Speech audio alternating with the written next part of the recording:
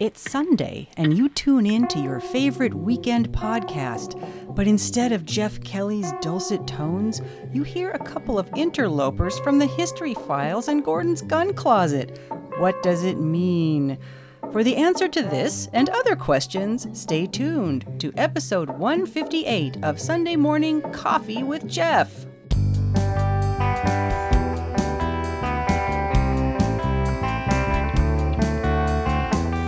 Coffee with Jeff. Coffee on Coffee with Jeff. Coffee with Jeff. Coffee with Jeff. As Jeff mentioned in the last episode, he and his lovely wife are on a much-needed vacation. We know he needed a break because he left us with the keys to his podcast, which shows a severe lack of judgment, apparently due to mental exhaustion. In order to do this episode, Gordon and I hunted around for interesting tales of yesteryear. Not too much of a stretch for us, but we had a hard time settling on something we could devote an entire episode to.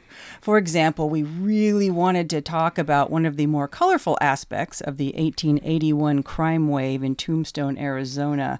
No, not that incident. We were looking for accounts of the unnerving accordion fiend who repeatedly terrorized the good folks of Tombstone in the dark of night. For weeks, apparently. And it turns out to be a literal footnote of history, so we gave up. For now. After a couple of other non-starters and a couple of topics that would actually be kind of great for Jeff, we decided to tap into the rich memory vault of a guy who, like Jeff, loves to regale audiences with tales of yesteryear. We were all young once, just like our source, who at a tender age picked up the nickname Chooch. When Chooch was knee-high to a grasshopper, he started collecting amazing tales from the grown-ups in his life.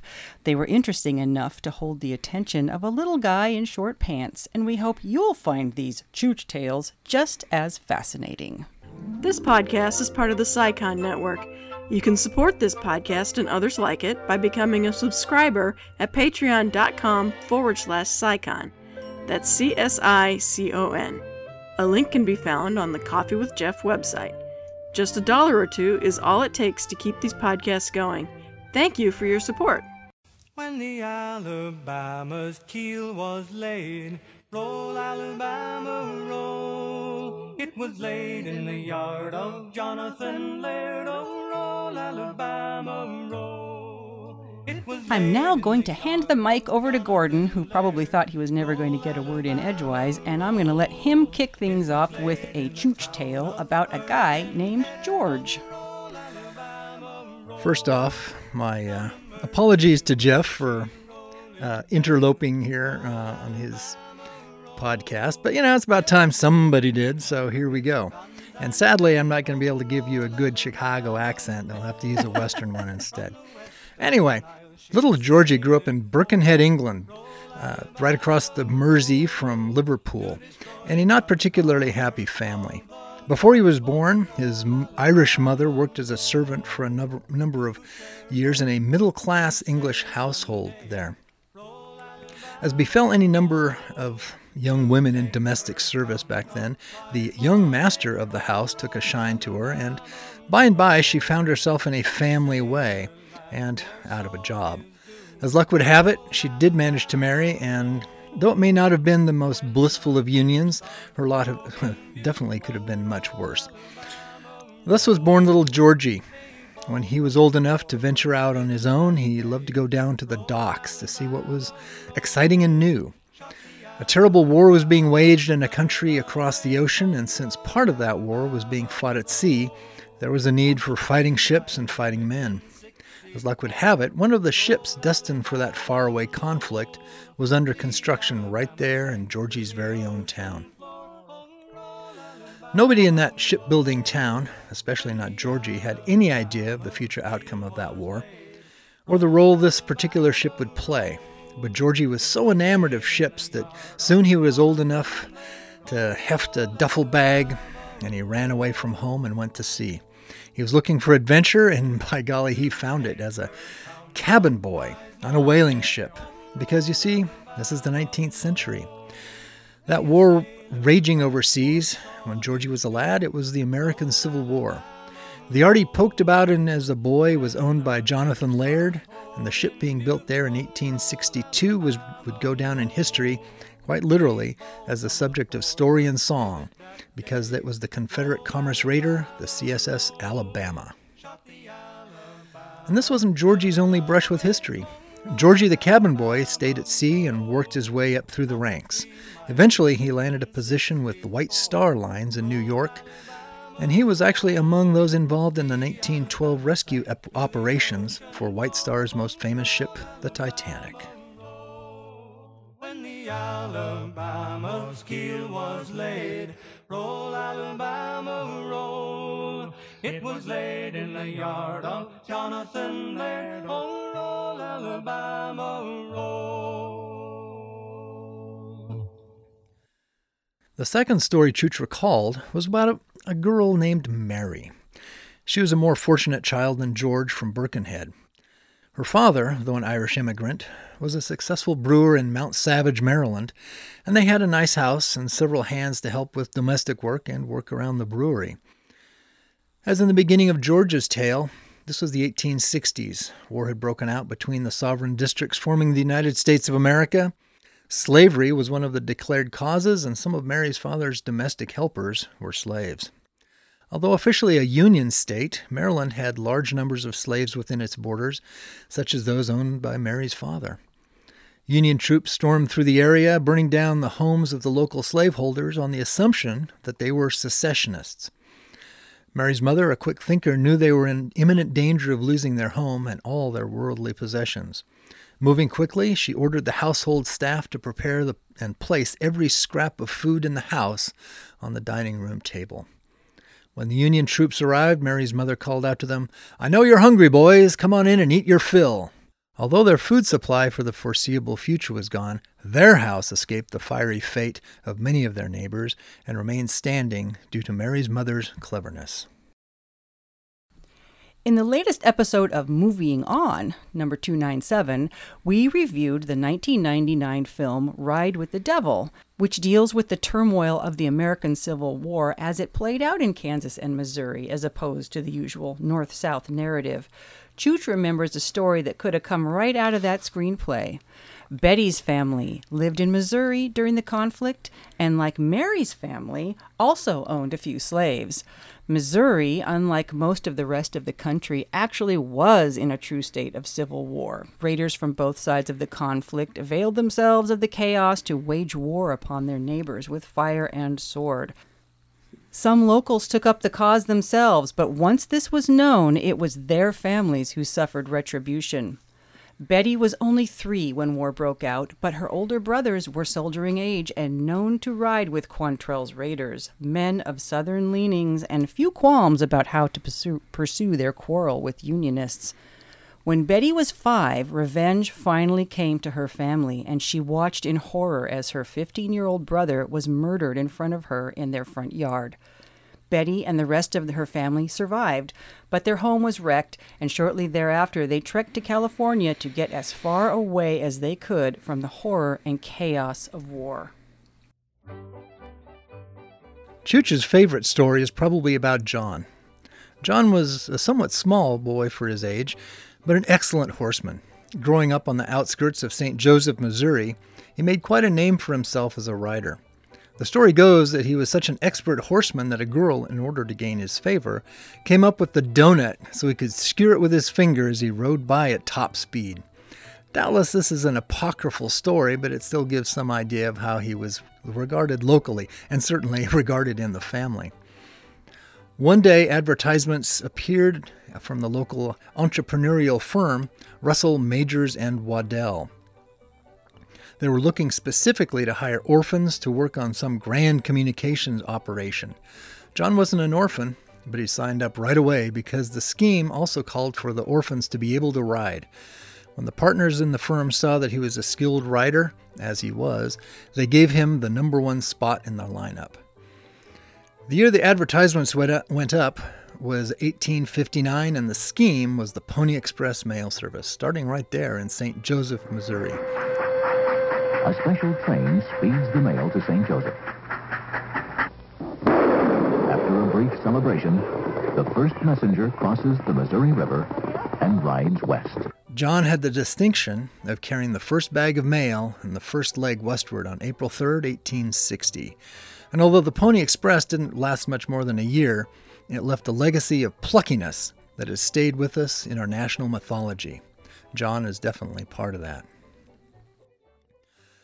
Some of you have probably guessed John's full name, and maybe even connected more dots to figure out who Chooch is by now. Chooch is me. That handle was one of the nicknames given to me by my dad for reasons beyond my ken, and probably definitely beyond any explanation on this, short of a program. There's a lot of different stories that exist as to how it came about, but whatever its origin, it definitely stuck. To family and friends, I was Chooch, and George, Mary, Betty, and John are all my distant relatives. Georgie from Birkenhead, who watched the construction of the Alabama, was my maternal great-grandfather, George Black. He moved to Brooklyn, New York, married, and had a family and lived well into his 70s. Mary was Mary McNulty, and she married George Black. They raised my own mother in Brooklyn in the family home, and my mom remembered that during the Depression, when men were outside shoveling snow without gloves, her grandmother, Mary, went upstairs and dug into her treasury of saved scraps and sewed up mittens for the men, which my mother, as a girl, then handed out to those men. Her experience of having to get by stuck with her for the rest of her life. Betty was my father's grandmother, and they moved to Northern California to get away from that war. My own grandmother remembered growing up in a household full of stories of the Civil War. Oddly enough, even though one of her brothers was shot by Unionists, one of the other older brothers actually served in the Union Army, while yet another served as an artilleryman in the Confederate Army, and they both lived together there in Betty's home. I have some other stories about that stuff too, but the stories my grandmother told me of her in her childhood, listening to those stories as I was a child, is one of the gifts that I cherish. Of course, John, the horseman from St. Joseph, was Johnny Fry, my paternal grandfather's great uncle. My grandfather's own father was in fact named after him, John Fry.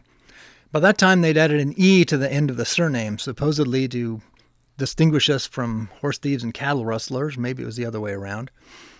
But sadly, the Civil War figures into this tale as well, for poor Johnny was killed during the Civil War right there in Missouri by Southern sympathizers while he was scouting for a Union force.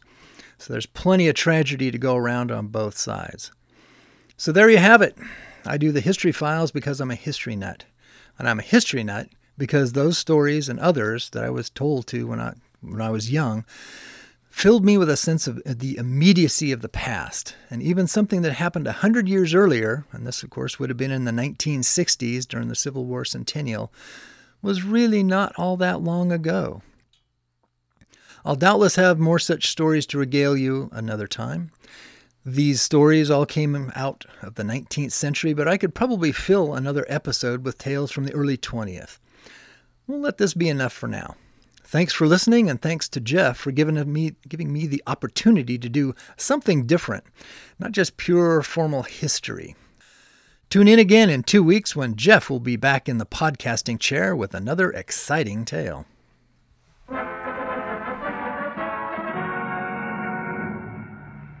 Remember, without your benevolent support, this and the other shows at the SciCon Network would not exist. If you're not already a supporter, I encourage you to consider becoming one. Just go to scicon.fm, that's CSICON.fm, and look for the Patreon link at the top of the page. Of course, a sincere thank you to everybody who already supports the network. We're your one-stop shop for a variety of shows, including the weekly Geek Days, hosted by Brecky Thomason, a digest of pop culture, tech, and general nerdiness. If you're so inclined, you can even email Jeff directly with comments and suggestions, or just to say hi at coffeewithjeff, all one word, @gmail.com. If you're on Twitter, follow Jeff there too at coffeewithjeff. And there's even a Coffee with Jeff page on Facebook. As Jeff reiterates regularly, story ideas are always welcome. If you'd like to support the show but are low on cash, head over to iTunes and leave a review and some stars. This really helps other people find the show.